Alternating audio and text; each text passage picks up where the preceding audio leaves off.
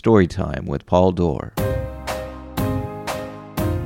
In each episode, you'll receive a short adrenaline shot of a story straight to the mind, heart, or sometimes the funny bone, wherever that is located. I can hear your voice over the hum. And stay tuned after the story for Paul's Picks, where I indulge you with something I'm reading, watching, or listening to. Today's story, Bourdain.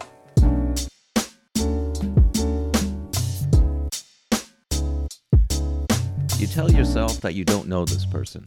You tell yourself that he's a celebrity, that it doesn't matter. Sure, you're sad for the people they left behind and hope they are doing okay. You heard the news cycle moves on, and you get on with your day. I just couldn't let go of this. Almost 20 years ago, I moved to Toronto to go to university. I was living on my own, meeting new people, and being exposed to exciting experiences. One of my new friends, an actor, lent me a book circulating at the time. Dog-eared and cover bent to shit, this was how we used to learn about new things. Someone passing you a book in their dorm room after a night out at the bars. That cool professor putting Cormac McCarthy on the reading list. My friend worked in a restaurant, and the book he lent me was Kitchen Confidential by Anthony Bourdain. I never worked a restaurant job, but I remember being hooked from the first page. A relentless voice spoke to me from those pages. Bourdain said many times since that he wrote Kitchen Confidential for other people in the restaurant and service industry. He laser-focused on that audience, thinking he could entertain this niche crowd. The success of that book came from the attitude of focusing on this audience and fuck all the rest.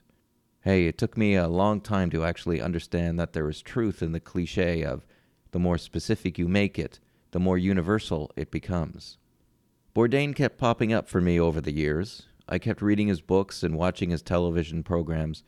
I don't have a TV, but whenever I'd go and visit my mom, you could almost always count on back-to-back Parts Unknown episodes on CNN, and we'd inevitably find ourselves watching them, and more importantly, discussing them. I know a lot of people feel this way, but watching Bourdain was like watching a version of myself, doing all of the things I wish I could do, or the things I used to do. I don't do them as much as I used to, and I should really figure that out. The traveling, of course. Being in new places and having your neurons firing on all cylinders at the world around you. I used to be able to go on 1 or 2 trips a year. Used to. Anyways. Bourdain had been able to weave perfectly his writing and creative voice into exactly the right kind of vehicle. The early shows were good, but I felt he was in a constant state of evolution. Each show was a stepping stone along the way, experimenting, trying to get to a place where he felt comfortable. The seemingly unwavering pursuit to be around smart people who are doing interesting things. It wasn't just about the food. Sure, there was plenty of it, but more so, there was a respect for people who create, who experiment, and who unabashedly be themselves. There was a confidence Bourdain seemed to have in his opinions and attitude. He was, in short, inspiring on a few different levels. People hide parts of themselves well. Bourdain had talked about his depression sporadically.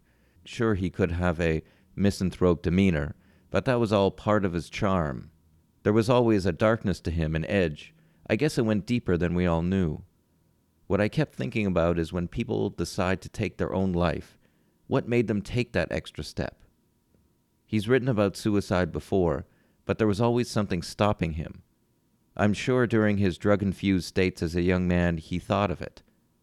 Often. But why now? What was it that happened now that changed it from ideation to action? 2 things here resonated with me. First, one thing I've learned is how much I compartmentalize different aspects of my personality. We all do this to a certain extent. I was very good at showing work colleagues one side, family another, and friends yet another.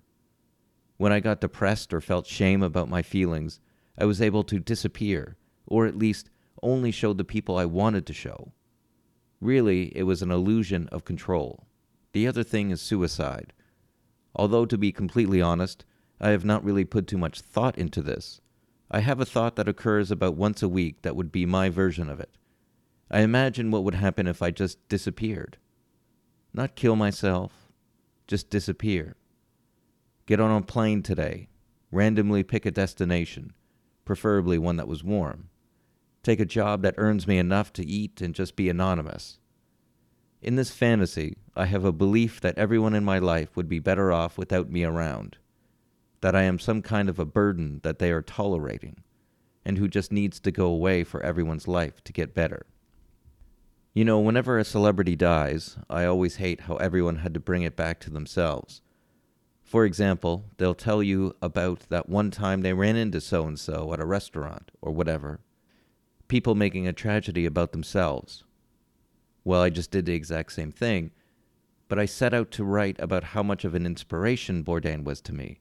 But everything I wrote about him kept making me reflect on my own life, my own choices, where I am right now. Maybe part of the idea is that when someone like Bourdain dies, and in such an unexpected way, at least to the public, it shocks those that the person had connected with. Actually, I found myself reading all kinds of stories and experiences that people had with Bourdain, both of the celebrity and non-celebrity kind. It was reading about a legacy being solidified in real time. It was a final way he inspired us. He wanted to uncover the shared humanity in us, and unfortunately, with his death, he once again did that for one last time.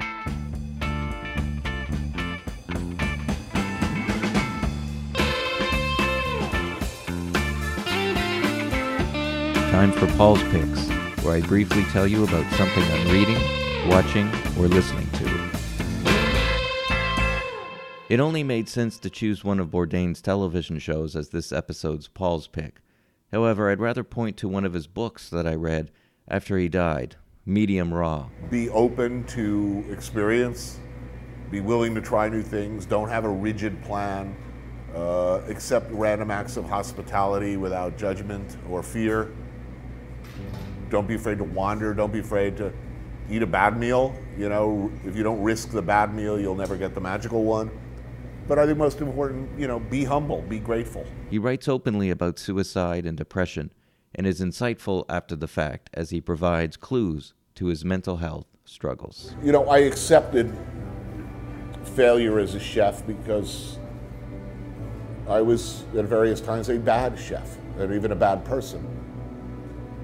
These days, if I fail, it's because I tried to do something and did not succeed, or I just was not able to do what I hoped to do or wanted to do. Or maybe I tried to do something that just clearly, in retrospect, didn't work. But I would much rather that. I would much rather fail gloriously than not venture, not try.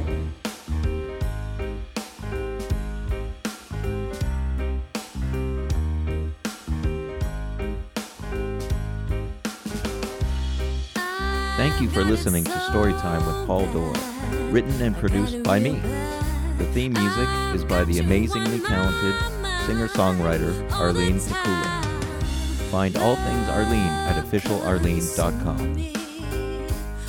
Follow me wherever you follow people. Get your very own copy of my latest book, Dreams of Being a Kiwi, at pauldor.com, which also includes weekly blogs, new podcasts, and information about live events. For updates, think about joining my mailing list. I've got it so bad.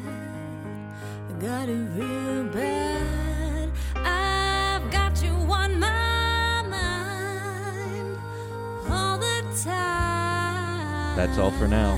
Until next time, keep listening to each other.